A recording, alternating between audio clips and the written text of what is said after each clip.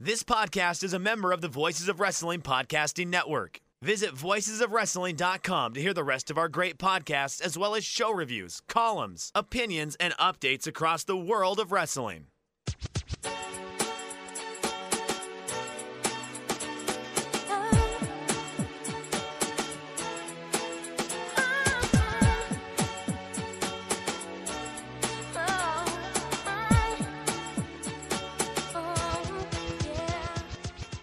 This is Everything Elite, the world's best podcast devoted exclusively to All Elite Wrestling, an independent podcast.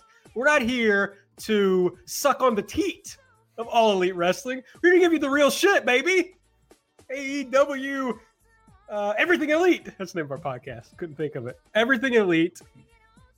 Don't be confused by the imitators and the haters. This is how I start every podcast. This is your first episode. This is how I start them all. So get excited. I'm joined, as always, this is what I do next, by Nate, aka Epitasis. What's up, Nate? Hello, Aaron. Hello, real EE pod heads out there. I was going to do my bit where I say no banter and then just move on, but you brought so much weird energy right off the top of the show that I feel like I can't just let that go by. We're here to do a little teat sucking, not like full on official sanctioned podcast teat sucking, but like the runoff teat suck. That's us. Yeah, I mean, the little milk that comes out, that's basically our Patreon. We get a little bit of the milk from the teat of AEW, but we still talk mad shit. So it's just what we do. On that endeavor, we're joined, of course, by Mike Spears, who looks fucking terrified to be here. How's it going, Mike? It's less than I'm terrified. It's that you completely broke me within the first 45 seconds of this podcast. Hey, y'all, it's your old pal, Iron Mike Spears. This is supposed to be one of our big shows, and we're less than a minute in, and we've completely lost it. So buckle in, guys. It's going to be a wild ride tonight. Yeah, it's going to be good. I've been at a deposition for like 4 hours, and I had to drive an hour back and forth both ways. So I'm feeling good. Everything AEW is our Twitter account. Check it out. I'm at Aaron Like the Car. Nate is at Epitasis. Mike is at Fuji. Heya. That's Fuji with 2 eyes, like Don Fuji. Make sure you're subscribed to the podcast. Give us a rating and review if you're using Apple Podcasts app. And check out patreon.com/Everything Elite, which we'll talk about a little bit later. But tonight on the show, we've got Elite or Delete. We're going to run down everything that happened on Dynamite on Wednesday night this week. And we're going to preview AEW's Revolution pay-per-view, which is coming up in just a couple of days this Saturday. Of course, it depends on when you're listening to this, when that is. But it's coming up Saturday, February 29th. We're going to preview it. We're going to talk ratings. But we're going to start with Elite or Delete. And as is customary, Nate, a.k.a. Epitasis, give us your Elite pick of the week. I didn't realize that was had been formalized, that I was the first person to go for the Elite or Delete segment, but I will take that honor. My Elite pick is the AEW brass hearing my complaints on this show last week about not getting enough insight into the Kenny Omega position in this feud between Kenny and Hangman Adam Page and the Young Bucks, and just not really understanding where he fit into all that. So they gave us a direct response to that, a sit-down segment with the Elite, with Adam Page, Kenny Omega, and the Young Bucks, and good old JR, and just a great pre-tape segment. They're killing the pre-tape segments lately. You get the Bucks motivation for the match in there. You get Kenny being split between them, but shaded a bit by his frustration with Adam Page being a total drunk. And then, of course, you get the superstar Adam Page just acting up a storm in the segment. Was tremendous, built the match great. I think this is now my top most anticipated match on this upcoming show is this World Tag Team title match between the members of the Elite.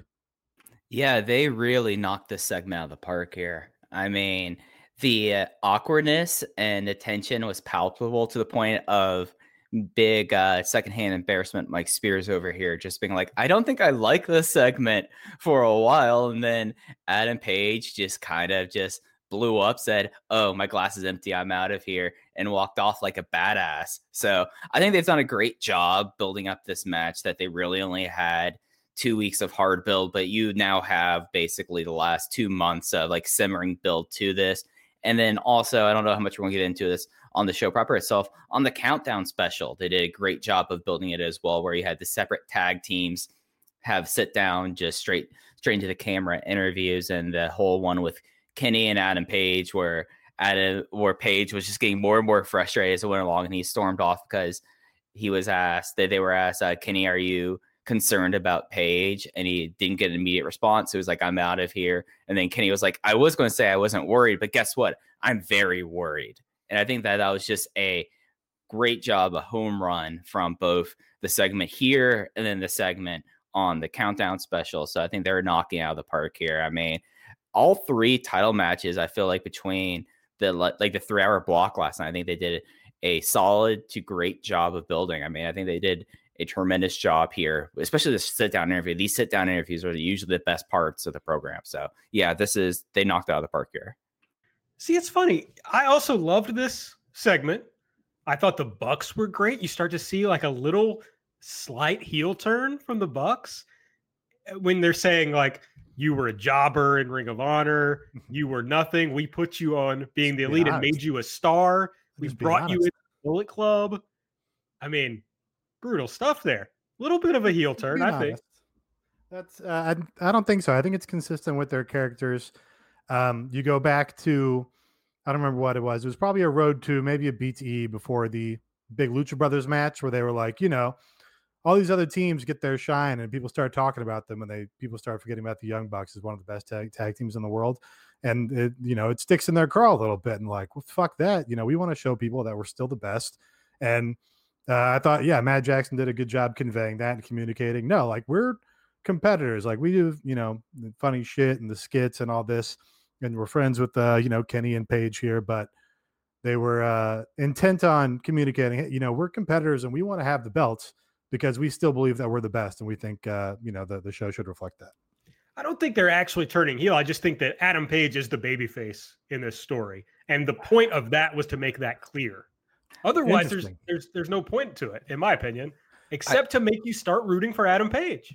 I think the Bucks have always been heelish. Like, that's the thing. Like, somewhat not like going towards a heel turn, but just the fact that pretty much since the whole Bullet Club thing started for them in 2012, 2013, they've been cocky heels, but it's just been the thing that like the Western fan base first into Japan and now the overall elite fan base get down with it. And it's not like that this is outside their motivations here. And it's just that Page is just the very frustrated dad who just would not want anything to do this, constantly going to the convenience store for cigarettes. And Kenny is just the kid there kind of waiting and saying like, what's going on here? What's going on here? So, I mean, they basically made Kenny the crux of the storyline going into Revolution. I think it'll be really interesting to see how it plays out because, yeah, Page has to be the babyface coming out of this, but the Bucks have been heels all along. And that's something that I've just firmly believe that they've been heels. And it's just that the crowd, because they always do heel actions, always have heel motivations in matches. And it's just that the crowd cheers for the heels. I don't totally disagree. They don't do any, I mean, they certainly got over doing heel stuff like in PWG and New Japan. That was like a lot of the appeal of the Bullet Club, of course. And in PWG, the cartwheel, handspring, back rakes and all that sort of shit. And just, leaning into it. And that's certainly what made them stars in the first place. But like the focal point of all their matches in this promotion had been like their babyface comebacks and Matt Jackson's rolling Northern Lights and shit. So they're pretty firmly faces, but I think we kind of get into the weeds trying to divine who the face and heel is in this promotion because it's not that important to the stories, I don't think. Or, the promotion doesn't hit it so hard that it has to be a clear thing. But I do think it's interesting that Aaron thought that Page is positioned as the babyface here because I think in the last week, 2 weeks, they've made him less sympathetic in the most recent stuff than he's been in the rest of the story. Starting with last week's BTE, starting with this week's BTE, and then with these pre-tapes, it seems to me they're, leaning more on the fact that he's letting his tag team partner down because he's, feeling sorry for himself and drinking himself into a hole or whatever. So That's interesting. He's still fundamentally likable because he's like just like a very likable wrestler and guy, and he sort of projects that even when he's being like a shitty drunk. But I do think they've axed into that part recently. It was just the thing where he's like, this is the biggest accomplishment of my life, and you all want to just step in at the very first chance and take it from me. And that, to me, is what establishes him as the babyface in the story, as the guy you're supposed to root for. Because it's like, yeah, this is a guy who was like a fucking high school teacher. I mean, if you know the whole story, if the whole story is baked into your headcanon here, then it's like he was a regular dude. He was a jobber in Ring of Honor. They did make him a star by putting him on Being the Elite and letting him come into the Bullet Club. But then he took advantage of that opportunity, became a star here in All Elite Wrestling, and got this big accomplishment by winning the tag titles. And now the Bucks are like, wait a fucking second. I know we haven't really beaten anybody, but actually we should get the shot at your titles. And actually we're going to take them because we're better than you. So I think it's really easy to root for Paige. And the reason that's important, I think, is just there's been a lot of talk about, like, is Paige turning here in this story? And the reason I wanted to focus on this is because I think this tells us pretty clearly that nobody's really turning here, but Adam Page is going to be the good guy at the end of the day. Right. And I just think that Page's motivations are purely face motivations. He has natural resentment for the guys that after he told them, I want to go my own way, I don't want to do this elite stuff anymore, these guys are resentful for it. They're not honoring his decision. They're not being like, oh, you're your own person. And that's something that I feel like that's been baked into almost everything about this, is that the Bucks are not like taking Paige seriously. And I feel like that's a natural frustration. And I think that's a very, I think that's a frustration that fans and people can like follow and internalize, because it's like, oh no, like people either like dismissing you or just disregarding your wishes. And I think that Paige here is inherently likable, even though he's someone who is drinking constantly. I don't think that's a negative personality trait. Okay, they're definitely casting it as a negative personality trait because he keeps being shitty to his friends. But so, I don't disagree with you, Aaron, that's like sympathetic, that, he's got this thing that he's proud of and his friends are like, putting him in a tough position about it. But in pro wrestling logic, it's not a babyface quality to feel sorry for yourself. It's not a babyface quality to want to keep the belt just because you have it and you don't want to defend it and you don't want to wrestle the best tag team and prove that you deserve it. That's not a babyface quality in pro wrestling. In pro wrestling, the babyface quality is like, oh, I'll take on all comers. I'm a fighting champion. I don't care what my condition is. I don't care what the odds are. I'll go out there with, a fucked up knee and I'll wrestle the match and come out on top. Like, that's the sort of fighting spirit kind of shit that traditionally works in pro wrestling. So it just seems to me they're leaning more on him being a little shittier and a little more of a sad sack and a little less of a, likable Stone Cold Steve Austin drunk just in this last week, 2 weeks. And I think that's something to keep an eye on as we move toward this tag match. I'm just saying, as someone who feels sorry for themselves, it's relatable and sympathetic to me personally. All right, Mike, your elite pick of the week. Well, I feel like this is no surprise here. It's the Iron Man match, baby. I mean, I felt like that this is my now.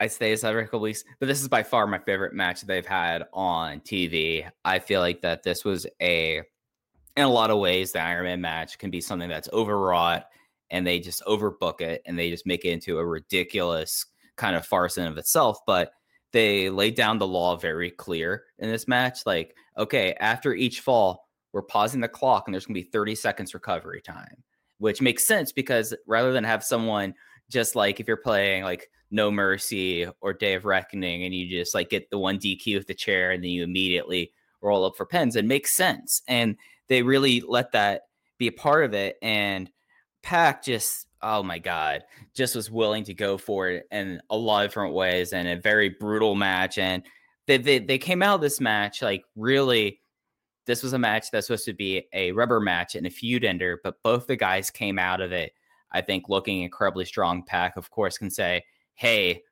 you only lost that first fall because I decided to get disqualified. And this overtime period, I didn't agree with this overtime period, and that can just fuel his righteous indignation. And then Pac was able to basically punish Kenny Omega for half an hour. But I thought this was just incredible work from both guys here. And even like the stuff that got a little overwrought with like the referee bump and then doing table spots, I feel like it worked well.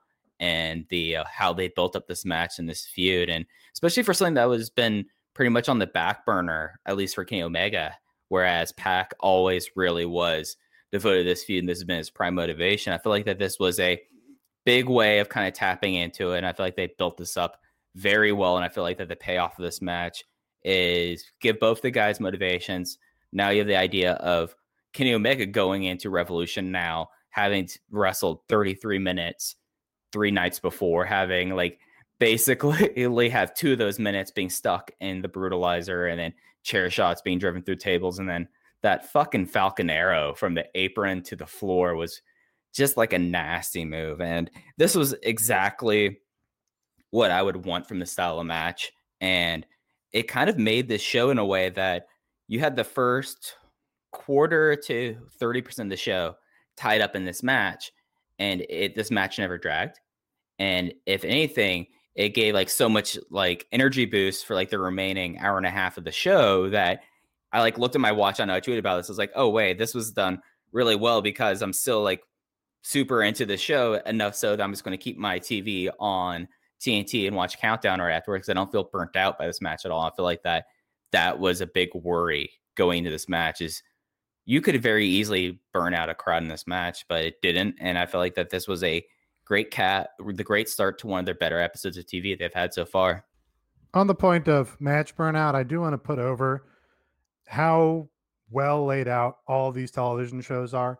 I really think it's remarkable, and I think the degree of difficulty is probably underrated on it, but they are pretty seamlessly going from matches to, sports entertainment segments to matches in and out of commercial without breaking like the energy or the stride of the show for the live audience. And seeing that on the Fight TV stream every week where, it's basically like a continuous 2-hour wrestling program, but they're smartly setting things out and laying things out so that, the big important things aren't being missed on television is kind of remarkable. But yeah, great match. Obviously, people are saying Kenny Omega is back now. That's being said, or so I hear. He turned in some great matches already here in 2020. And yeah, these guys are just so well suited for each other. Like they're I don't know, like mirror images of each other or foils, kind of like both undersized guys, one in the UK, one in Canada, that went to Japan and basically as very young wrestlers cut their teeth in Japan as juniors, learned that style, and then just packed on muscle to an obscene degree. And, before becoming stars in the West, basically. So even like Pac has the black hair, black trunks, and Kenny has like the blonde hair and pastel and all this shit. Like they really are well suited for like rivals in that way. And even just like their offense looks great each other. Like you don't see the Kreutz Wrath look any better than it looked in this match with Pac getting dumped on, his giant fucking shoulders and neck on the way down. Just like a great series of very cool spots in this match, mostly. And it's cool that the One-Winged Angel and the Brutalizer are easily, flowed into each other. It's like sometimes can to me be really cheesy where it's like one guy tries to hit his finish and then the other guy tries to hit his finish, but they could make it flow in a way that made a lot more sense because of the similarity of or not the similarity of their offense, but the way their offense meshes. So that was good. Yeah, this was obviously great. I mean, I love that as Chris Samsa, I hope I'm saying that right, said this on Twitter, it was the very first disqualification in the promotion. So, Nate doesn't totally So agree. I take issue with that. I saw that tweet. I kind of object to that because we can't really give them credit for waiting until now to do a disqualification when on the first show there was stuff that should have been a disqualification. They just didn't call it. Like it's kind of a cheat, right? Like they had John Moxley run in that match and they're just like, oh, the match continues, whatever. So it's like, that was dumb. I don't really want to give them credit. We had a lot of distraction finishes on this show too, like the Darby thing. There was another one. It doesn't come to mind at the moment, but kind of, don't really want to give them credit for all the clean finishes to this point. I don't think it's that. It's just that there's an expectation that's set that like there's certain things you can get away with and certain things you can't get away with. And so I'm glad that, I mean, in New Japan, for example, you can hit somebody with a fucking chair on the outside of the ring. Yes. And that's fine. It's allowed. And I'm okay with that. Like I'm with like the what goes on in New Japan. I understand the rules and I understand it when you're outside of the ring, just really doesn't matter as much. And that's fine. But AEW set up at least this, that you can't just hit somebody with a chair on the outside. So yeah, it's good to see that there is some line, even though sure, we'll have to see if that, they continue to adhere to that going forward. If that was just the only disqualification we see because it was an easy cheat for them to protect somebody in a fall in this match, then it kind of doesn't, feel that honest to me either. Yeah, I agree with that. The other thing that I think is interesting about this match, and it's going to play into our disagreement about who the babyface is in this tag team feud, because Kenny is set up to be the baby. Well, it's set up in one of two ways, right? He can be a big babyface because he got beat down so much in this match. And obviously, when they mentioned it during this match, it's going to be part of the story of the tag title match, him being able to put up with this, taking the brutalization from Pac. And can he come back in this tag match? Or is he going to be so beat down that he comes up short in this tag title match? So I think that can play in one way or the other in this tag match. They set it up so he can come up short, lose, and then Adam Page gets mad at him for blowing his biggest accomplishment in his life and viciously turns on Kenny for blowing the match. And if Page does that, he'll be right. No. Kenny should have never taken this match. Kenny is never sympathetic. He's a fighter. He's a fighting mega campeon. No. And he went out there to go to war with Pac. No. That's what babyfaces do. Kenny Omega said that Jon Moxley was wrong for going and doing the G1 when he had this big match set up with Kenny Omega. That's in a different company. No. He said that Jon Moxley was wrong for not protecting himself in advance of this huge match in Chicago with Kenny Omega. And now Kenny Omega did the same thing. So if they lose and Adam Page is mad about it, he's right. Okay, pretty good argument. But Pac put him in an indefensible position because he was, killing Michael Nakazawa and menacing Riho and shit. So, it was a lose-lose for Kenny in that regard. He couldn't just continue to ignore Pac, or Pac might have come out and, it cost him the title at the pay-per-view. Who knows? This is real headcanon shit, but if that's how this story goes, it would be brilliant. It'd be so fun. Okay, I'll be I got just a simple. You really just called your own point brilliant. Just if they do exactly what I said, then they're brilliant. Yeah, I think that's clear. I got a quick elite pick for the week. I mean, this was a really good show. It's another one of those shows where it's hard to find too much to be mad about. And my pick is the Painmaker Posse, baby. Because at first I was like, wait, they're already called the Inner Circle. Do they really need another name? But then as you kind of like watch the whole thing play out, it's like for this weigh-in, it's like a joke about having your UFC crew for the weigh-in. They got the cool tracksuits. The logo that they made up is pretty nice. It's just like fun. Somebody should have had a gold chain. That would have made it better. But other than that, I just really enjoyed it. It added a bit of levity to a segment, and we'll talk about the segment later, I'm sure, that could have been really dumb and bad, and it turned out to have this like perfect vibe and be a lot of fun. And a big part of it was the Painmaker Posse. Yeah, this whole segment, I love how they've decided that their go home segment for each pay-per-view so far is just, let's just have a complete batshit brawl where everyone kind of comes out and it's absolute mayhem. The only way you're going to get some sort of resolution is if you go to BR Live and pay your $50 and go watch the pay-per-view. Like, this was exactly what you needed. The Painmaker Posse coming out doing the Gracie. they all were doing a Gracie train on the way out there with Jericho. Just like all this pomp and circumstances happening when just Moxley shows up in a cutoff hoodie and shorts and just goes, takes care of it, and that's it. Whereas Jericho just completely like burying Kansas City, burying Gary Michael Capetta, just completely a master of what he was doing. And then it flowed in really well to this all-out brawl between everyone that had a feud with Inner Circle, and it just paid off really well. This was just a really smart thing, and they really like having big blood in their final segment of a show, because now I feel like it's like the last 3 weeks there's been blood in the go home segment. So I mean, this was an absolute great payoff, and of course, the most important thing is we don't know how much Chris Jericho weighs. I mean, he said he was getting in such good shape for this, but I mean, Moxley was able to do this. Like, could he actually be in the best shape of his career?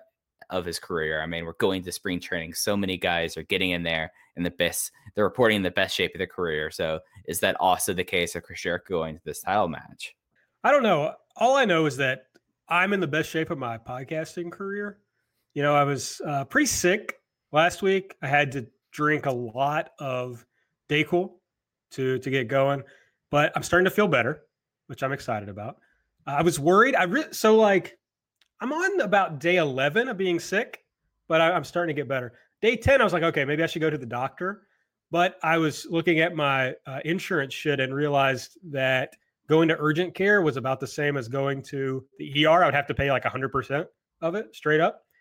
And I don't have a primary care doctor. And so I figured it would probably take me a while to get a visit with a primary care doctor, which made me think, I wonder, on average, how many days people in this country have to wait to see a doctor? What do you think, Mike? How long do you think that takes? I have no idea. I think it takes forever. I know whenever I try to get into my doctor or try to get a new one, it is a month maybe. I wouldn't say like you usually book like a month in advance. Well, buddy, Americans have to wait around 29 days to see so a it's doctor. close. I was I was near the dot. Okay. That's in major U.S. cities. Now, I've just been dealing with a cold, but if you're dealing with a condition like erectile dysfunction, you want treatment as soon as possible. That's why our friends at Roman have spent years building a digital platform that can connect you with a doctor licensed in your state, all from the comfort of your home. Roman makes it convenient to get the treatment you need on your schedule. All you got to do is you grab your phone or your computer, you complete a free online visit, and you'll hear back from a U.S. licensed physician within 24 hours. And the great news from that is if the doctor decides the treatment is right for you, then Roman's Pharmacy can ship your medication to you with free 2-day shipping. You also get free unlimited follow-ups with your doctor anytime you have questions or want to adjust your treatment plan. With Roman, there are no commitments. You can cancel anytime. So if you're struggling with ED, go to getroman.com/VOW for a free online visit and free 2-day shipping. That's getroman.com/VOW for a free online visit and free 2-day shipping.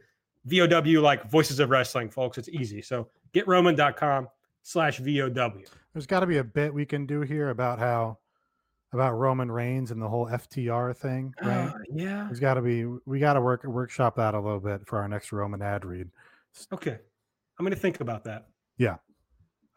This time I decided to just go straight. Like, this is a real story about my healthcare. Yeah. No. And I have noticed our friend Brian tweeting about like he has to get on a list to even make an appointment. It's like a waiting list for the care that he needs. Like, that's right. So yeah, being able to cut that step out and get, some of your immediate issues addressed through an online system like this and an appointment that way, a good little cheat for it. You'd love to see it. All right. Ratings for this week. AEW down slightly. Deleting things? Did we delete things? Oh, I didn't delete, did I? We didn't delete anything. Did everybody? Nobody deleted anything, did they? No. I thought we were going to get back to deleting after you. After we did that raid. I jumped the gun. I'm sorry, folks. Let's delete some stuff. I'm sorry. Oh yeah, let's get down to it.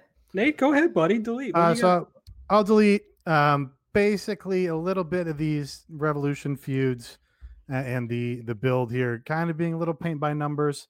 I referred earlier to the distraction finishes on this show. You have Darby's feuding with Sammy Guevara, so Darby comes out during Sammy's match and grabs the sock full of baseballs and sort of costs him the match that way. You have this ongoing feud with like the Butcher and the Blade and the Bunny and the best friends. And you have the in-ring confrontation with Allie and Orange Cassidy that builds off the Battle Royal last week. Very fun little bit here, but it leads directly to the finish again. It kind of like it's like a backwards ass distraction finish. And just this thing where I like having the characters bounce off each other a little bit. I like having Dustin Rhodes wants to come out to take out Jake Hager because he fucking hates him that much. that all computes to me, but it just feels a little bit like, oh, well, this guy's feuding with this guy. So this guy comes out during this guy's segment, and this guy's feuding this guy. So you just have all these guys come out and do the big brawl. Just a little bit, a little bit paint by numbers, a little bit rote, perhaps. Something like earlier in the feud, you had Jon Moxley take those keys and stab him in Santana's eye and get away. Like, that's just a little bit more of a more fun, a more colorful kind of way to advance that feud, I thought, instead of just doing, oh, well, they're going to brawl now. So that's what again, kind of reaching here. Another strong episode on this television program, but that's sort of my glaring issue, I thought. Well, I can actually respond to this and use it as fuel to mine. And you talked about how there was a lot of interference. It was kind of paint by numbers like this. It does feel like that the last things that they added to this Revolution show, like the build for a lot of this stuff has been very strong. Like Jericho and Moxley, you know how I love my beats. They've had beats nearly every single week going into it.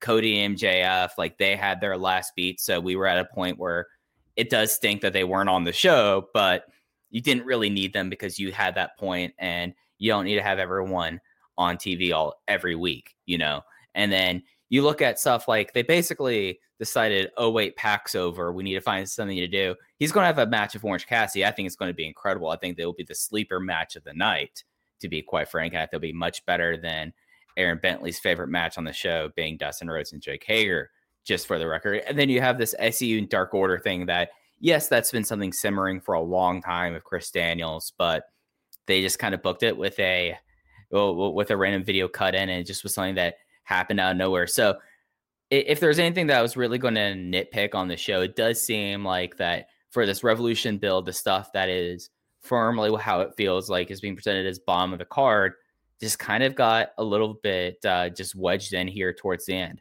Not that I'm complaining, but it's something that it does make you think of, okay, they could only really handle 1, 2, 3, 4, 5 things going on at the same time. That, with someone like PAC who's been so consumed with Kenny Omega, you just wonder, could there have been something like building up to it? But I thought they did a good job for Orange Cassidy for this, and I think it's again going to be a strong match on the show. It's just does feel kind of like they've wedged like these last few matches on. Yeah, so I think the Orange Cassidy and PAC match I think also is going to be awesome. I think the content of the segment where Orange like takes off his sunglasses, signifying that he's getting serious here for a minute, was a fun little moment there. And again, this is also doesn't probably matter because they built the top 2 matches really well, and those are the matches that matter, and those are the matches that sell pay-per-views. So, again, kind of nitpicking to complain about the builds for the lower card matches, but yes, you're kind of, just basically this Orange Cassidy just going to walk out and make himself a match. It's a little perfunctory, and they don't do pay-per-views every week. Or every month. That would be, more understandable if they did these shows every single month, but it's been 3 months since the last pay-per-view. So you could have planted a couple more seeds perhaps on something like that. PAC and Orange Cassidy had that really fun interaction in that 6-man that was on Dark, I think. But we don't know that has anything to do with this match that's happening here. This just felt out like, oh, Orange Cassidy's going to walk out here and get himself a match now. Okay, whatever. Yeah, I kind of don't think it is too much to ask because it's been 3 months. I feel like every match should have a little something to sink my teeth into. And, there was nothing for Cody and MJF on this episode. They had the video package that was partially. Not enough. That's not enough for like that heated of a feud. But what could you really do at this point? Like I don't know. Build your fucking shows better. I mean, okay, build it out week to week better so that you can hit your peak here. That's a match that should sell pay-per-views. So it is. Maybe you can't peak 2 feuds on the same show. Maybe that's a concern. They just wanted to give the shine to the world title match on this show, which maybe is the smart thing to do. But the video just didn't capture the intensity of the feud.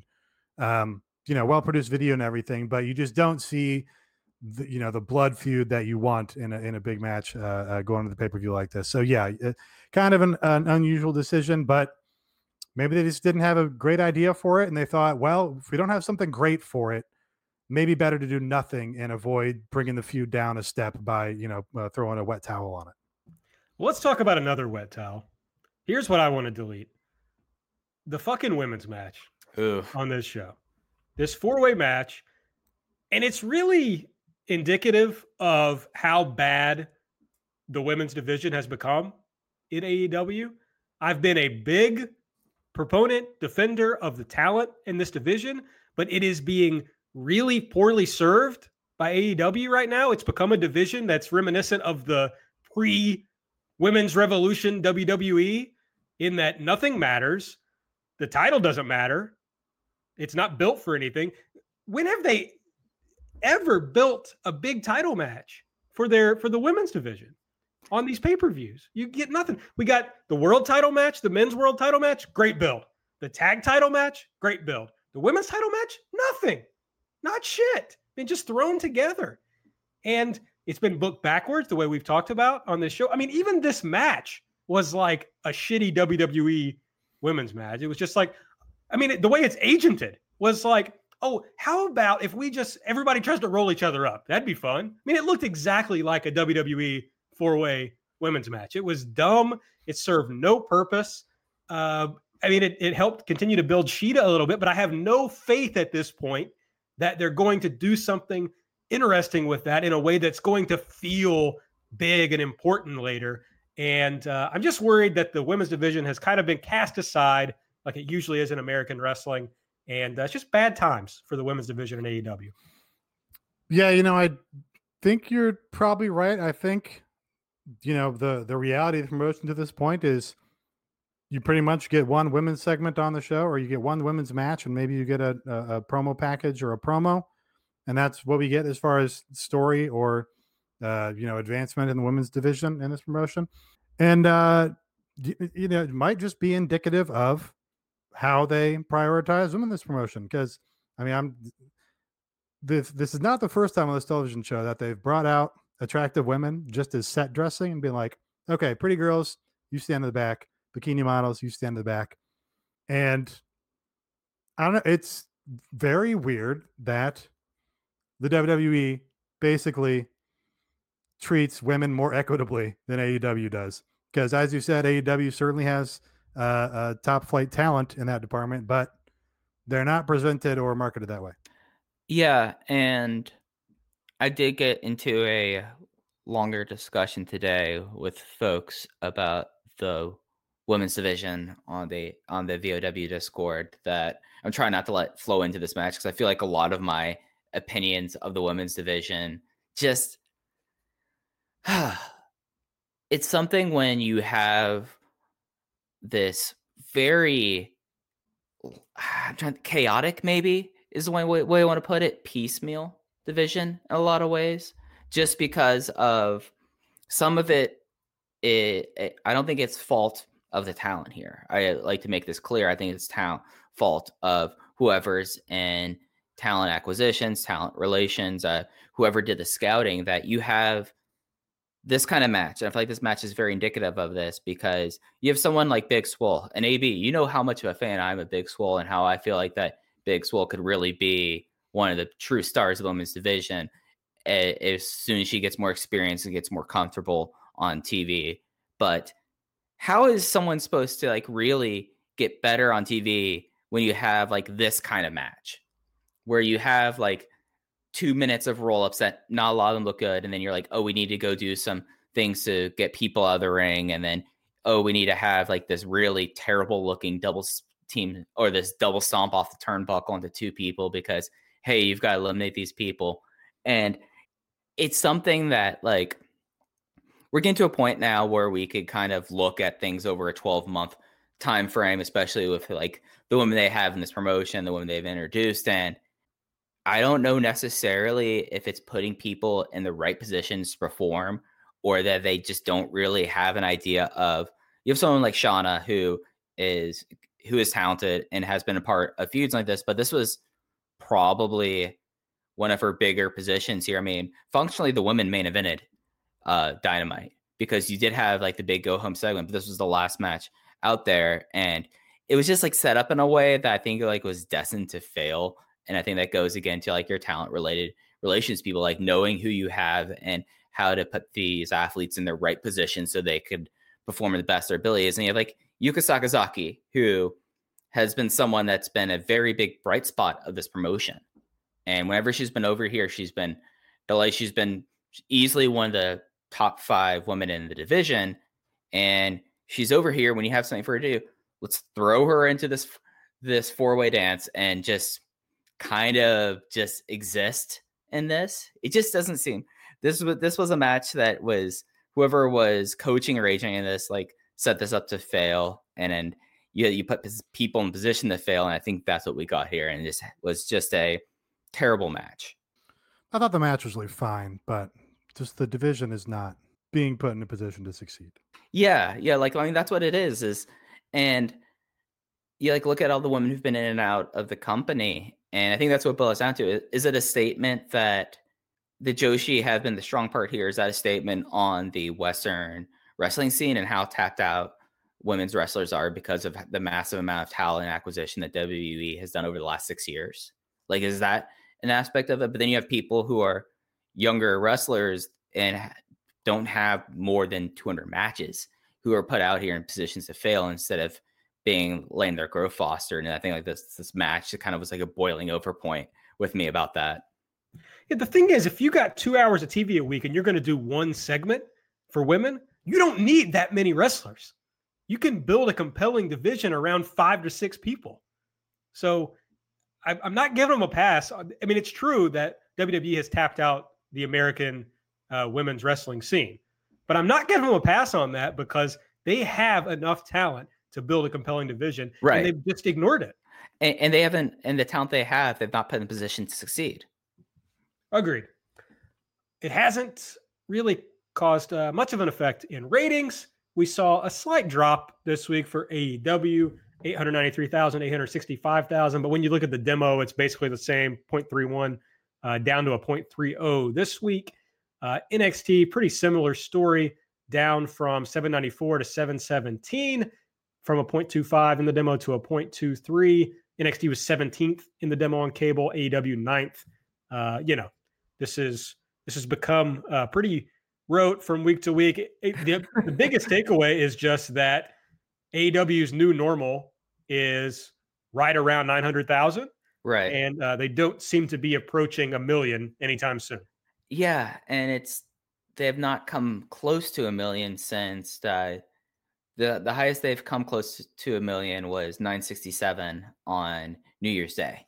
And I think that this is the normal, and this is, I don't know necessarily how you bring in the new fans to this. And you comparing it to the rest of cable, I mean, NBA was back, a lot of news because of primaries. And the one thing that I thought was kind of interesting out of all this was Countdown was right after it, and it did a 0.14 and a 383,000 viewers, which I thought was kind of interesting, just seeing how many people stuck around for that. I wonder if that's more than whatever Michael Bay movie they put on afterwards. But I think that kind of tells you that whenever they get their third hour, it has to be a second show, even though that's what we were already suspecting.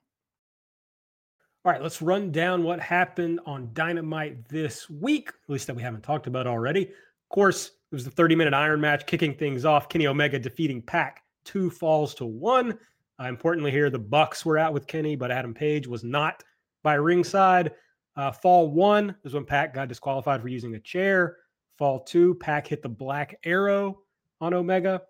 Time expired with Omega in the Brutalizer, and then Justin Roberts announced that the match was going to continue under sudden death rules. And then Fall 3, we got Kenny winning with the One-Winged Angel. I think we've talked about this match at length.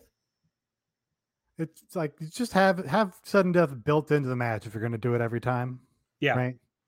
They're obviously going to do it every time. Yeah. Although I didn't think the crowd was into it. So yeah, I guess you do it for the pop, I guess, but it's, if, again, they're not really sports, but if they're pretending they're sports, like, you wouldn't throw to the back and have somebody make a judgment call. Hey, are we going to do 5 more minutes here, or what the fuck? It's silly. After the match, we had Tony on the ramp with Pac. Tony basically says, hey, you talked all this shit to Kenny and then you lost, which is kind of funny. And Pac asked Tony if he's taking the piss. Orange Cassidy comes out, and as Nate mentioned, he takes off his sunglasses, and Pac just lays his ass out, which we find out later sets up a match for Revolution. Yeah, and thank God, like, because after that match, they had to sell it. as like, oh shit, he was just in a fucking war. He's pissed off. He just lost. Like, if Orange Cassidy came out here and clowned on him, it would have killed Pac. So just thank God there was he's going to fucking brutalize Orange Cassidy, and that builds the match. Then we see Lexi Nair outside the Painmaker Posse's locker room. Jake Hager answers the door, and Lexi asks a couple of questions. Will we be able to speak to Chris Jericho? Hager says nothing and closes the door. Just as a side note, I know you were mostly off the computer today, AB, but Nate, did you see the new Inner Circle t-shirt that they put out today? I did. The Guns N' Roses parody art. Yeah, no, it is a really funny t-shirt. It's a really, they have the whole cross with the skulls on it, both each their heads on it, and it's just a good solid parody t-shirt. I just thought they wanted to bring that up. It made me chuckle a little bit. Guns N' Roses is good. Yeah, I agree. Next up, the Jurassic Express defeated Sammy Guevara, Santana, and Ortiz. Jungle Boy pinned Sammy after Sammy had the sock. I said of quarters, but does it actually have quarters in it? Baseball. Baseballs. That's right. I knew it was something, and I was fucking it up. Anyway, Sammy had the sock of baseballs. Darby took the sock from him. We had a little distraction. Jungle Boy got the pin. I feel like they've kind of killed Sammy just in terms of pinfalls leading up to this match. I guess the heat is that, he broke Darby's larynx or whatever. He just eats a lot of pinfalls. I mean, just in general, he only got his first pinfall at the end of last year. So he's been the lost post, and it makes sense of it. But I thought this was a fun trios match. I think that Luchasaurus looks like he's finally fully back to 100%, which was something that was really noticeable, at least I think, over last fall. This is where they did the video recap of the Cody MJF story. Then we went right into the Best Friends defeating the Butcher and the Blade. Trent pinned the Blade with a strong zero, but it's the combo with the double foot stomp from Chuck. And this was right after Orange Cassidy had this little interaction with the Bunny. And then he took out the Butcher with a dive. Poor motherfucking Butcher, motherfucking Blade, and motherfucking Bunny here. Ever since they've come in, they've kind of settled in here. And it was a funny little face-off. And then I think the post-match stuff easily was the highlight of the segment. Friend of the show, Rawl, accused me of wanting to come on here and be pissed about Butcher and the Blade losing. But it's like, I was pissed when I realized they were slotted as a bottom of the card team. And now they just are. So it didn't really strike me when it happened. It seemed like where they're slotted. After the match, we got Tony Schiavone with the Best Friends and Orange Cassidy. He announces that it's going to be Pac versus Orange at Revolution. Tony says the Best Friends are on a hot streak. Chuck gets on the mic. He says, Pac thinks OC. I said OC because I've typed that here. Pac thinks Orange Cassidy is a joke, but the joke is on Pac because this time Orange Cassidy is going to try. Very funny. Trent says, wait a second. Orange Cassidy hasn't actually said anything, so we don't know if he's going to try. But OC does give us I'm just going to call him OC. I'm just going with it. This gives us the thumbs up. I think this is the best they've done at getting the Best Friends character across on television here for sure. Yeah, no, this definitely had good, strong Chuck and Trent vibes. And, just let Chuck have a microphone and make sure he gets clearance ahead of time so he can say shit because we know that he desperately wants to. And I thought this was a great way of kind of having as much as this is wedged on the show and that frustrates me, I think they did about as much heating up as this match really needs. Not sure we can talk about this in the Revolution preview, but not sure, are they trying to heat up the Best Friends so they can be the next tag challenger? Or we'll see, or if it's the SCU Dark Order story, but we'll see where that goes. Next up, Hikaru Shida defeated Big Swole, Shanna, and Yuka Sakazaki. Shida pinned Big Swole with her running knee strike. Then we got a Dark Order video. They said the Exalted One is here. And at Revolution, they're going to show SCU the true power of Dark Order. And Chris Daniels is going to find out why he is now obsolete. Yeah, so they continue to throw a lot of red herrings at us, or presumed red herrings. Of course, we have the Matt Hardy reference here. Matt Hardy making references in his little vlogs. We have a lot of teasing that new AEW signee, Lance Archer, could be the Exalted One because Evil Uno and the AEW account did a lot of tweeting about everybody dying. So, they're continuing to keep us guessing. Lance Archer is announced for the next television. So it seems like if he was going to be the reveal as the Exalted One, then you probably wouldn't just announce that he's going to be on the TV coming up. So remains to be seen. And then, of course, we also had Raven just sitting in the crowd when the Dark Order made their last television appearance. So I think they've done a good job, at least establishing some candidates and mixing it up a little bit just to get the speculation brewing. Whether they'll be able to deliver something cool to, capitalize on all that speculation remains to be seen.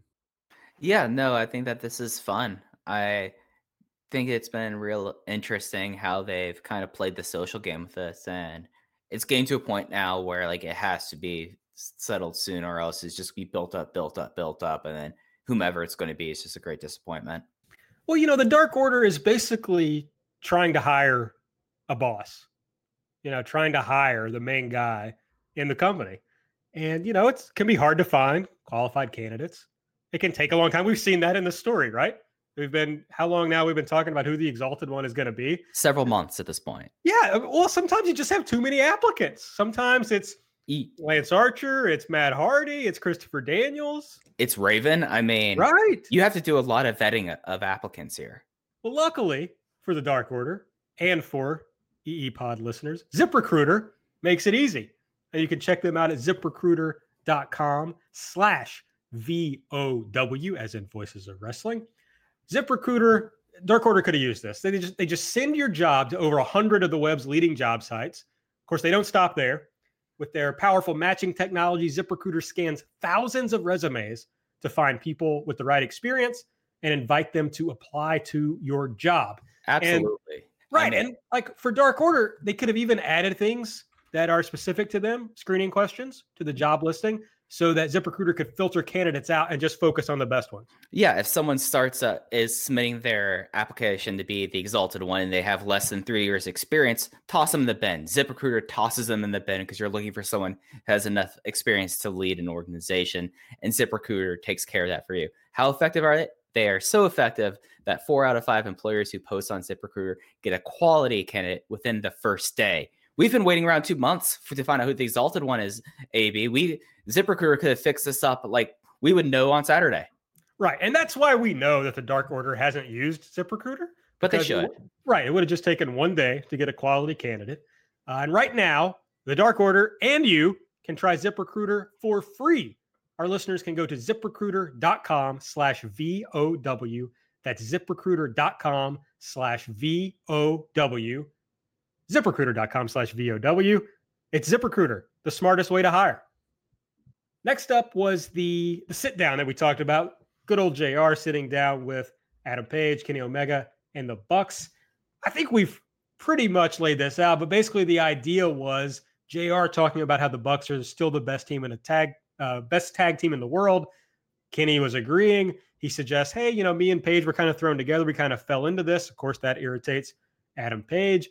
And then the Bucks talk about how well Kenny and Page know them. They say they're our best friends in the world. And then that's where it dives into this story about, you're not the best tag team in the world. We are. We're going to take the belts. And then Page says, hey, I wanted to leave the Elite. Boom. After everything we did for you. And then it goes through the whole thing that we've already talked about. But as we said, just really effective. But it definitely got me more excited. I was already excited for the match. The match is going to be good. But as we, I think, showed earlier when we were trying to talk about which way this is going to go, it's suddenly much more compelling. I'm not sure what's going to happen, and I'm excited to see which way they go with it. All right, last on the show, the Chris Jericho, Jon Moxley weigh in. We got Gary Michael Capetta out to ring announce. He tries to get Chris Jericho to get on the scale first. Jericho says, no wonder WCW went out of business. The Painmaker goes last, man. Great work here. Great line. Yeah. Mox does jump up on there. He takes off his sleeveless sweatshirt and gets on the scale. Weighs in at 234 pounds. The Mox. One of the ring girls looked very impressed with Mox when he took the hoodie off. So, Renee Young, I don't know if she was watching, but she couldn't have been happy. I did like the degree they went to make this like a real actual weigh-in. Like, that was the obvious intent of the Ring Girls, was like, hey, this is what they do in the UFC and for boxing, so we'll do it here, which I understand. But they packed the ring with people. Like, you just had 3 random guys in the back, like, oh, we're the officials or commissioners or whatever the fuck, just to fill the ring and make it feel like more of an event. You had the crew guy there doing the scale. They had that big banner in the back, like a fight banner, which was, awesome attention to detail. So appreciate them going the extra mile to make it feel like an event and not just like a show closing segment. Yeah, I was really worried about the segment when it was announced, because I thought this would just be very cringe and just been like, oh, we're just going to do a weigh-in because we've done contract signings before and we've kind of just doing all the tropes. But I think they actually embodied the whole like preposterousness of a fight week weigh-in. I think they did such a great job, as like Nate said. Then it was Jericho's turn to weigh in, and he did his whole gimmick where he kept kind of stepping up to the scale, but then he would pause and take one more piece of clothing off or one more accessory off, which played very funny. I thought it was very well done. And then they were in Kansas City, and Jericho gets the mic and says, "Aaron Mahomes is a piece of shit," which still got a lot of heat, even though that, of course, is not the name of the Kansas City Chiefs quarterback. Very funny. So they attack Moxley instead of weighing in. They attack Moxley. Gets a little comeback. He bloodies Jericho, and then the Inner Circle beats Mox down. We get Dustin Rhodes come out. He clotheslines Jake Hager out of the ring. They fight through the crowd. They're in the concourse. Hager low blows Dustin in the concourse, throws him into the Dippin' Dots concession stand. Darby comes out. Sammy breaks Darby's skateboard over Darby's head. And then finally, the ring is cleared. We see just Jon Moxley and Chris Jericho in the middle of the ring. They exchange punches. Mox has Jericho set up for a paradigm shift, but Santana gives him a low blow. And then Jericho hits the paradigm shift on Mox on the scale. Okay, so we know the Dippin' Dots thing here was obviously a reference to the previous concourse brawl that we had in this promotion. Do we think that only this Dippin' Dots appearance was integrated advertising? Or do we think both Dippin' Dots appearances were integrated advertising and they're just playing it slow? I think this is the second. I think that they did it unintentionally the first time, and then now for the second time, it was integrated advertising because it was very clear what they were doing this time. And I was like, okay, they made a big point of it. So a lot of embedded marketing going on here.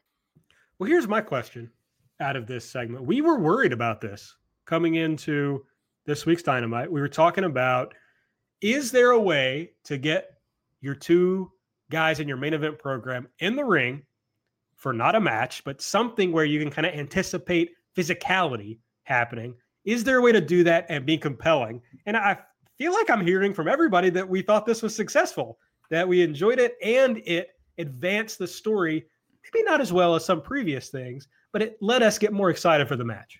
Yeah, they knocked it out of the park here. I love the segment. I thought that Moxley, knowing that he was out, man, doing like the short headbutt into Jericho, busting him open, and was a really nice touch. And then just the way they kind of set it up, that we were teased the big face off, but then Santana got involved, and then Jericho kind of turning the tricks onto Mox. I think that was really well done. And I love me a big brawl to blow off the show before we go to the pay-per-view, baby. I think that across that, like, you heard the crowd of Kansas City, they were going bananas for this. Yeah, I'll say they didn't hit it out of the park. They hit like a double, maybe a triple, between a double and a triple, I would say. The segment was a success. Everybody came off well. It didn't like fuel a fire inside me where I got fired up and I have to see this match now. It was just like a fun segment to watch, is where I would put it. All right, for Dark, I don't know if they've announced how this is going to be aired. Like last pay-per-view, they just threw it up on Friday, but we don't know anything now. But here's what they taped for Dark: Luther versus Sonny Kiss. What a fucking match. Britt Baker versus Miranda Alizé. Dark Order versus Peter Avalon and Michael Nakazawa. And the Private Party versus Brandon Cutler and Sean Spears. On March 4th, the next episode of Dynamite. Obviously, no matches announced. They're going to be in Denver, Colorado. We'll know more coming out of Revolution. But Lance Archer will debut for the promotion in Denver. All right. Before we get into the Revolution preview, and we'll do this quickly since we already did 2 ad reads on this show, but just want to remind you to go to patreon.com/everythingelite. The month's almost over, and coming up on Sunday, you're going to get our Revolution instant reaction. So it's a great time to subscribe. It's we have $3, $5, and $8 tiers. $5 and up will get you the Revolution instant reaction and everything else every other piece of audio that we post. And then we'll be back on Wednesday for AEW Light, which is our Dynamite pregame. And it'll be really important this coming week because we don't know anything about the show yet. So we can't talk about it now, but we'll talk about it on AEW Light. So come check us out. Give us a shot. Patreon.com/everythingelite. All right, now we're going to preview Revolution, and we'll start with the top, baby. Who's excited? Chris Jericho, the champion, defending the men's world title against Jon Moxley. I want to know exactly one thing, and that is who's going to win this match? I think the audience is going to win, Aaron. And I think that's mostly because this is going to be a million times better than the Ambrose Asylum match, which these two famously had in WWE, one of the worst matches of all time. And now you basically have 2 brand new performers, 2 guys with a fresh lease on life. I really do have to wonder how much I would really like to get. I can't listen to Talk is Jericho every week. I just can't do it. I just want to get like Jericho's real perspective on being in the wrestling business and his whole life, working in every style of promotion, doing like, basically shindies and ECW and working in Mexico and working for War in Japan, working for New Japan, and then working for WCW, which is like Major League, and then like going to the WWF and the WWE and like just getting into their insane system of scripting where you're like, he has to go and sit outside Vince McMahon's office for 3 hours just to make his promo not suck ass. And then like now he's just like in a real wrestling promotion. I would just love to, he must be loving life right now. Anyway, Chris Jericho wins. Chris Jericho's retaining. I'm making the call. Okay. I'm not that confident in it. You don't sound that confident. No, I don't. I just, Jon Moxley ate a pin in New Japan on his last tour. He's their current U.S. champion. I don't think AEW cares that much about that. Like, I think they understand that, the fans understand him eating pinfalls elsewhere is not that big a deal in 2020. I just, Chris Jericho's so hot. And I don't know if Moxley would maintain that hotness if he's in the top position and he's not the underdog anymore. I guess like the big thing you have to ask yourself, or this is kind of 2 sides of the same coin, is what's next for Jericho if he loses, and who's going to be built up as Mox's first offense if Moxley wins. And I don't know if the one side of the coin that what Jericho's doing next is too clear. I do know that there's Fozzy tours coming up soon, and that does kind of temper my opinion. I think they start in April. So it does this. I think that when I look at this match and how they've built it, this match is kind of the story of the first chapter of AEW. Started at Double or Nothing when Moxley made his surprise debut, and he took out both Kenny Omega and Chris Jericho, and they've kept on going off it. That the midpoint of this like first chapter was when Moxley defeated Kenny Omega in the Lights Out match, and now we have this. This is kind of like bracketing this first year for the promotion, as then they're going to go into the second Double or Nothing on Memorial Day weekend. I just think that Jericho has done a great job as a champion, and I don't know where he goes after the championship is done. Whereas with Jon Moxley, I feel like there's a lot of things you could do with Moxley as a champion now. You would be able to pack as an obvious person to be a first defense there if they're not going to have like the dumb rematch clause there. And then you also have people like Moxley versus Hangman Page. That's something that I feel like is a natural title match. And I feel like you have a lot of opportunities there that you could build up. But I don't know. Like, this is probably, when I look up and down this card, this is the hardest match to decide, just because I don't know which way to go. I personally think it's going to be Jon Moxley, though, just for the spirit of debate. I changed my mind. I think it's gonna be Moxley too. Damn it, Nate. Wrong. I don't. Moxley's been the best protected person in the promotion to this point, so it seems unlikely that they're going to have him lose clean to Jericho, who's taken pinfalls from Scorpio Sky and almost taken pinfalls from Marco Stunt, and has largely been cast as a wrestler who's a great wrestler but needs his backup in order to escape those sort of situations. And I don't know that you want to do another fuck finish like you did in the Cody match, where your big over babyface gets screwed over in the Jericho match. So I think Moxley wins. I changed my mind. So there's two things you don't want to do here. And one, I think, is that. But the other is, do you really want to start this promotion with your first two champions being WWE guys? I thought all along that Chris Jericho made sense as the first champion because you could use him to give a rub to the next guy. Well, Jon Moxley doesn't need a rub, and it doesn't help anybody. I mean, he doesn't gain a whole lot by beating Chris Jericho here. Then what do you do with Moxley after this? Because he's going to get cycled down, and he's supposed to be one of your big stars. Like, I just you can only have one champion at a time. I mean, you could say the same thing about Chris Jericho. Well, Chris Jericho has the obvious thing of that a Fozzy tour is about to happen, so it's easy to de-emphasize him. You could, I don't know. For me, it's hard to tell who's the next challenger at all. Although if I start booking it out, I think, if Chris Jericho wins, this Omega Page thing blows up, that the guy who wins that can be the next challenger. And you got 3 months to build that. So I agree on that point, but that's going to be heel Adam Page getting his big elevating win over babyface Kenny Omega. Babyface setting Adam him Page, up right. for heel Adam Page against babyface Jon Moxley, which we haven't seen, and I think would be a pretty good program. But Page has to beat Chris Jericho eventually in this promotion. That's his story. Yes, but no hurry. No hurry at all. But that is his story. It's just, to me, the story of this feud has been that Moxley isn't smart enough to not get outmanned. So he will get outmanned in this main event. I think they shouldn't do a fuck finish to have Jericho beat Moxley, but that's the story they're telling. Yeah, that. I think that would be a rough finale to your second big pay-per-view world title match. I don't know that would be received super well, but you're not wrong about what the characters of these guys tell us should happen in the match.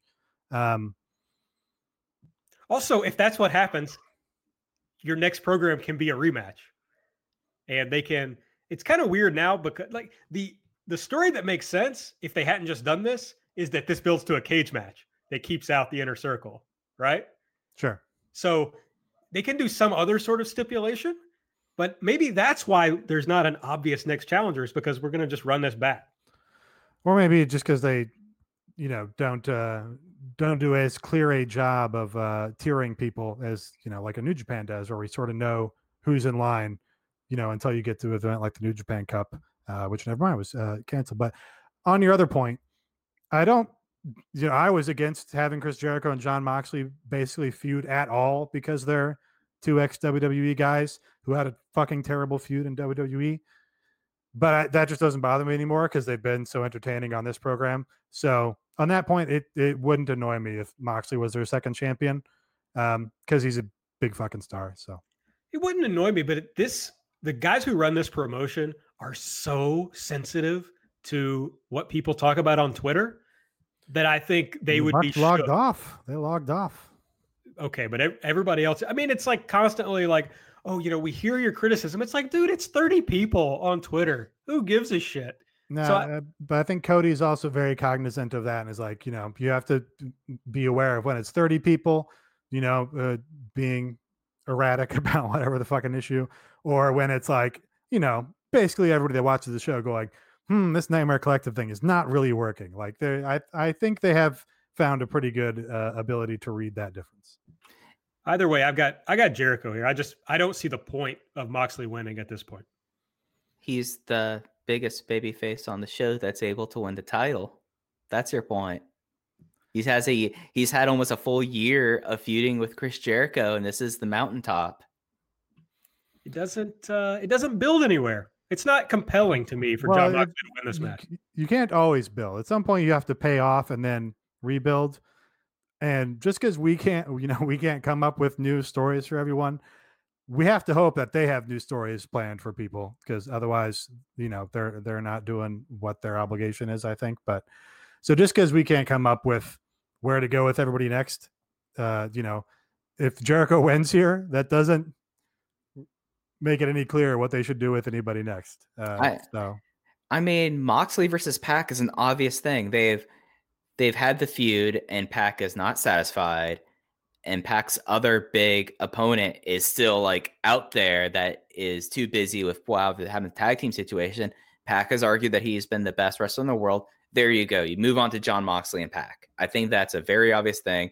And if you try to say WWE versus WWE, I'll come through the TV and throttle you, because Pac's a Dragon Gate guy. It is, but Pac's a Dragon Gate guy. The clear story is that Moxley has to get Jericho one-on-one, and he can't beat him because he's outmanned, and he's got to get him isolated. And that is when Moxley can beat him and win the title. That's a compelling story to me. That does make sense for the characters. All right, tag team titles. Kenny Omega and Hangman Page, the champions, defending against the Young Bucks. I know we've talked a lot about where this story could go, but I just think Omega and Page are retaining. Yeah. No way. Bucks win. Kenny Omega selling the brutal match he had with Pac. Takes the loss from the Young Bucks, and then finally get the big moment here where Adam Page violently turns on Kenny Omega, paying off what they attempted to do months ago at this point, and separating Adam Page from the Elite, turning him heel, setting up the Kenny Omega versus Adam Page feud that they set up on BTE also months ago. Or they foreshadowed on BTE. It's really like that Kurt Vonnegut book Galapagos, where they just spend the first 3 chapters telling you exactly what's going to happen at the end of the book, and then it all does. That's what happened in here. Is Adam Page as a heel, feuding with Kenny Omega, building him up for that next world title challenge. No, I think that this is an ongoing thing. I think that Kenny Omega and Hangman Page, Page and Omega, Page knows that Omega's hurt, that he's ailing after wrestling for 33 minutes 3 nights before. They're able to persevere through this, and I think the Young Bucks snap. And I think this leads to a big stipulation match at Double or Nothing too, because I feel like they love running the Elite or Golden Elite versus Bullet Club, just interfaction warfare thing. And I think that this is a storyline that they will be able to continue. And I think that that's the very obvious endpoint. I feel like this is just a step in the direction that I think that maybe it's I don't want to say fluky win, but maybe it's something that they get out with the skin of their teeth, and the Bucks say, okay, you got the skin of teeth here. We want to take you in Las Vegas, and we want to take you in a ladder match, because that's our match. And we're going to prove to you definitively that we are the best tag team in the world, because you're going to come into our world now. I think that's what you do, because I think that's the best way to go there. I think that this match, they've built it, and I think they've built it to a certain point where tensions are hot, but it's not like that they're going to completely blow up. So I feel like that you still have a lot more mileage in this feud, and I think that's an easy reason why the champions retain. I just don't see throwing these titles around again so quickly and changing. If we assume that Moxley's going to beat Jericho, I'd hate to change both my titles on the same night in this new promotion. On top of that, I just categorically cannot fathom or understand why you would turn Adam Page heel. He's the biggest, other than Cody, he's the biggest babyface star in this company. That's why I disagree about even the Moxley thing that you said, Mike. It's Page is the biggest star, and turning him heel at this point, I think, is a huge mistake. Well, either way, you just said it. He's the biggest star. Kenny Omega, also one of their biggest stars. They've got a stock tag division, and they don't have a lot of clear singles challengers, as we just established, for the big belt. So Young Bucks win here, so you can break up the tag team, move these guys back into single competition where you can start giving them more meaningful wins, start making them world title challengers, and then the Young Bucks can start mixing it up, again with your private parties and your Dark Orders and all these other teams who are not seeing wrestle matches because there's not enough time on the show to give them real estate. regardless, this is going to rule. I feel confident about that. Kenny's basically already told us that they're planning something very special for this. So it's going to be great. The women's world title, our champion Nyla Rose taking on Chris Statlander. I'm sure this is going to be good, but I just cannot get excited about it. I'm very bummed. Well, you didn't get to see the great thing on Countdown to Revolution where they all were trying to tackle Chris Statlander's alien persona, and all the other announcers were like, she says she's an alien. And then like Taz was like, she must have been into aliens as a kid. I'm not. And then Tony completely was like, she booped me on the nose, and I was like, I was transported to another dimension. And that was like, okay, now this is a gimmick that I think is kind of cringe, but now they're kind of making light of it. But yeah, this is a match that still feels like it's wedged in there. Like, I know that was something that I kind of heed and hauled about earlier on, but this title match is the epitome of being wedged on because they needed to have a title match here, and it'll be fine. Nyla should win. So yeah, I think Nyla wins.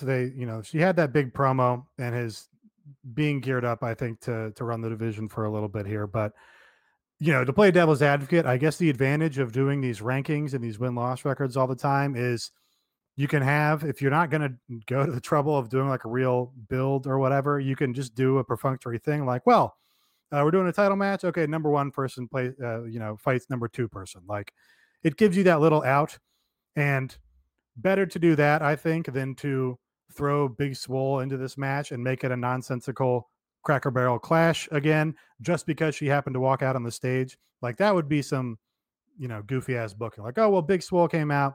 She's not in the top 5, but she came out on the stage and confronted everybody. So now she's in a triple threat for no reason. That would be annoying. This is the preferable match to that, I think. This should have been the Nyla Riho match. This is where they should have blown that whole thing off. Yes. Yeah, Nyla's obviously winning this.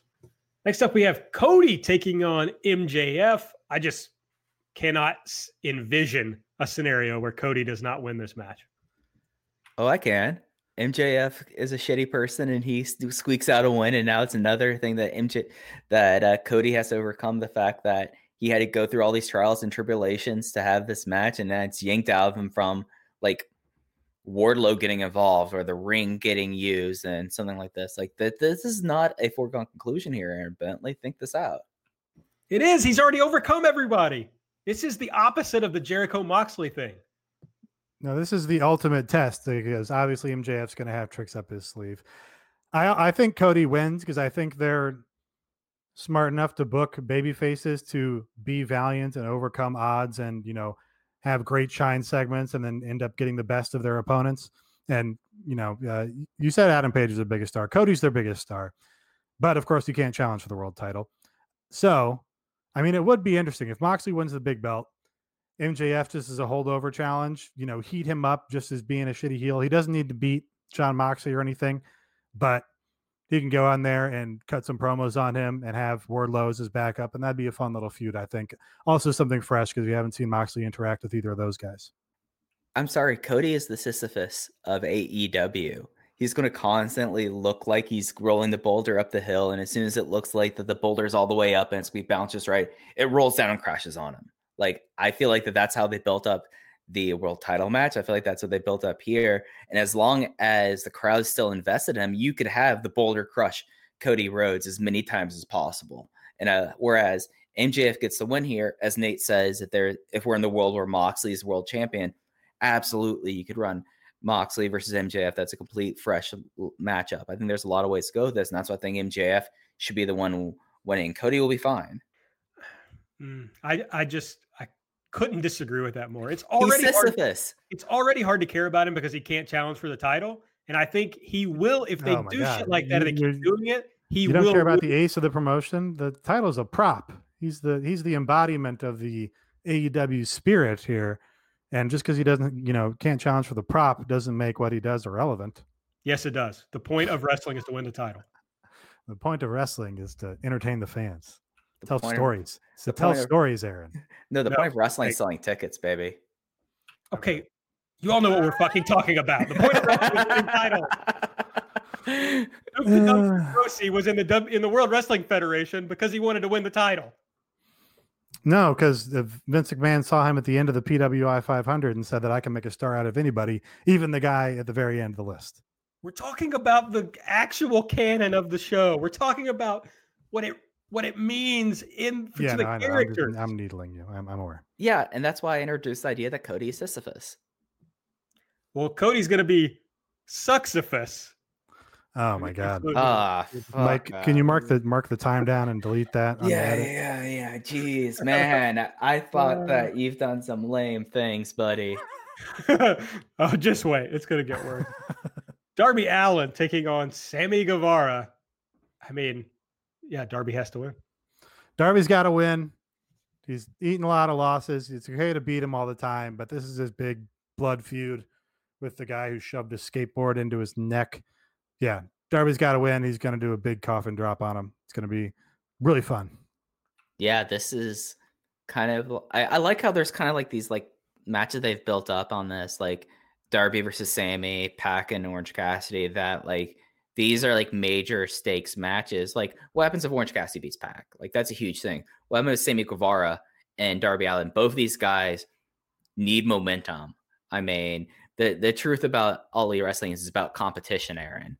That you need to have these wins. So I think it has to be Darby because Darby is someone, as we've seen, is a very singular character in the roster. And I think that that as seen through other companies, there's ways to treat Darby and there's ways not to treat Darby. And I think the best service to Darby is that he needs to have a stepping stone win. And this is a big stepping stone win for him.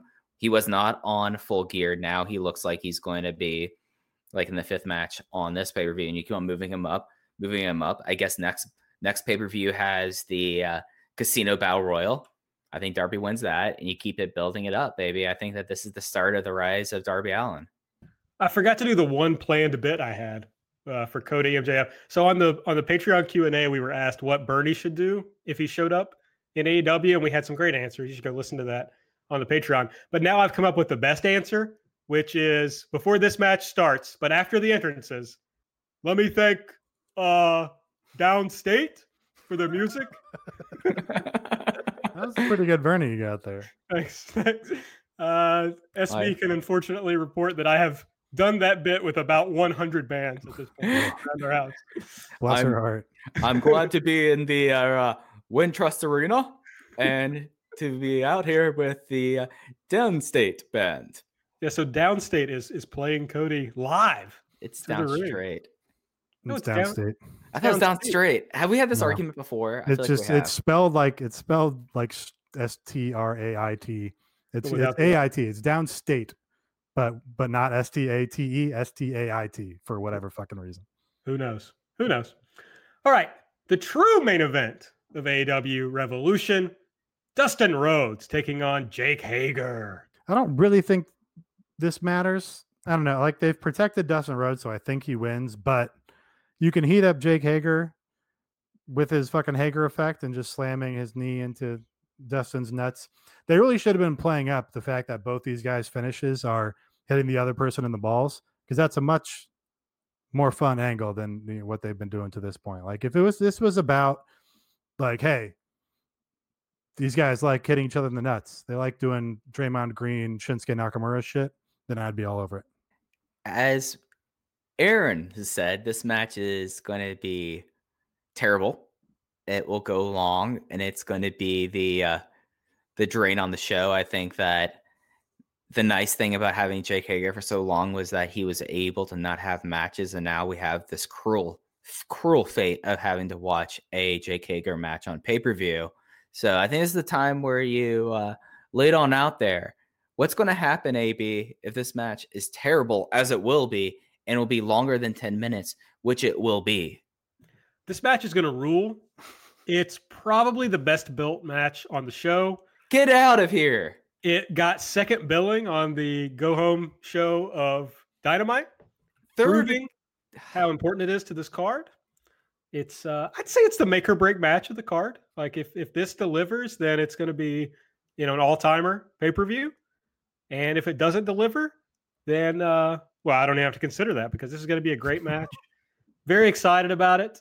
I don't really care who wins because unfortunately Nate already did this bit, but the winner is all of us. getting to see this. I mean, it's just what a delight.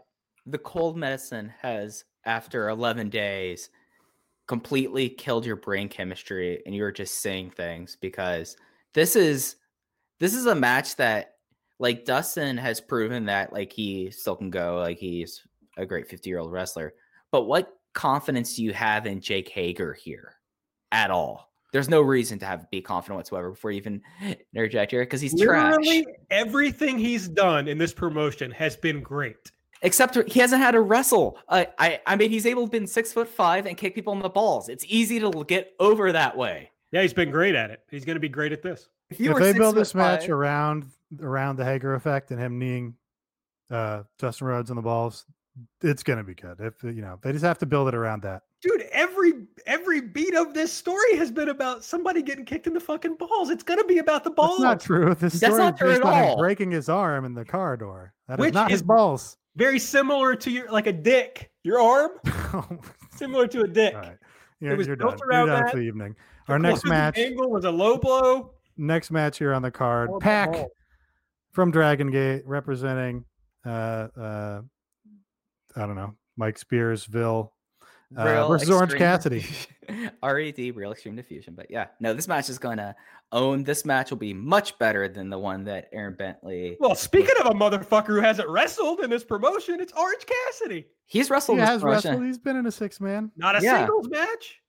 Yeah, Okay. and Orange Cassidy is miles better of a wrestler than Jake Hager ever was. Jake Hager kick his ass any day of the week.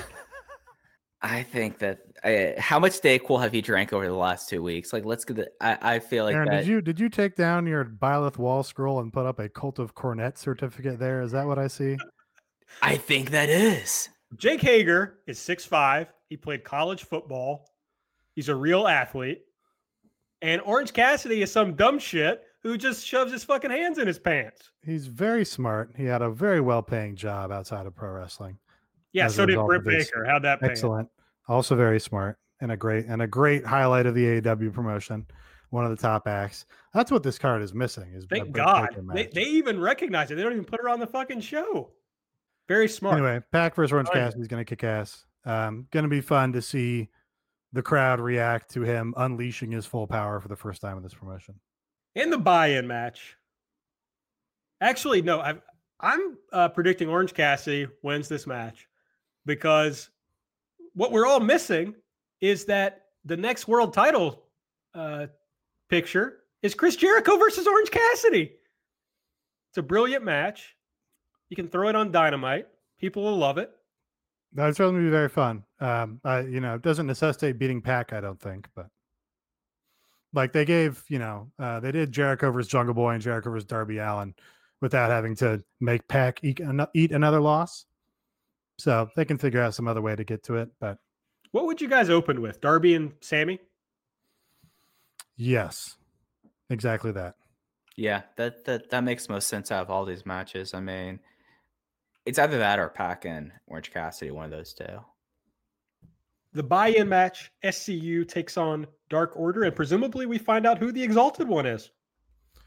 Well, either here or on an upcoming television shortly thereafter. Who's it going to be? Who we got? I think they try to mislead us with Christopher Daniels here, and the finish of this match hinges on Christopher Daniels revealing his true allegiance, which is probably to SCU. So I think that's what we get here, just to advance that story a little bit and eliminate one possible contender for the Exalted One. I don't think we actually get the reveal here.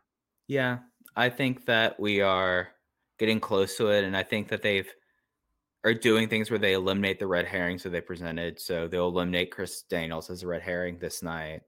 In Denver, they'll eliminate Lance Archer, and then you have something to do on the 11th. And I think the big reveal is going to happen on 3/18 in Rochester, New York, when it's going to be formerly known as Luke Harper as the leader of the Dark Order. That's my pick. It's a good pick. Good off the board pick there. I Good like that. swerve. All right. Well, I think that's it. You guys got anything else you want to chat about tonight? Nope. I think that's all I got. If you are in the South Carolina area, your primary is on Saturday, the 29th. Make sure to go out and vote. I've been For out Bernie there. Sanders. Yes, for Bernie Sanders. I've been out there canvassing. I'll be going out there canvassing tomorrow/yesterday/today, according to when you listen to this. So yeah, make sure you go out there and do this. I was about to bring up something about registration, but registration's been closed for a month. So yeah. And remember, if you don't live in South Carolina, you can text for Bernie, you can call for Bernie. It's very easy, and it's like affirming when you do it. I also, if you live like vaguely close to any Super Tuesday state, they're going to be doing a lot of stuff this weekend. If you have the ability to get there, then, I would recommend it. If you go on BernieSanders.com, they have lots of trips you can take from all over to a lot of the Super Tuesday states. So I would recommend it. And if you want to hear talk about doing that, Aaron Taub and I did so on the last episode of The Aarons on the Patreon. So you can check that out when he went to New Hampshire. All right. So follow us on Twitter at EverythingAEW. I'm at Aaron Like the Car. Nate is at Epitasis. Mike is at Fuji Heya. Those are all spelled out on the Everything AEW Twitter account. Make sure you're subscribed, rating and reviewing, 5 stars only. Patreon.com/everythingelite. And make sure you check out our friends at GetRoman.com/VOW, where you can get a free online visit and free 2-day shipping. And our friends at ZipRecruiter.com/VOW, where you can get a free trial of ZipRecruiter just by using that code. So that's it. I'm Aaron, for Mike, for Nate. We'll see you next week.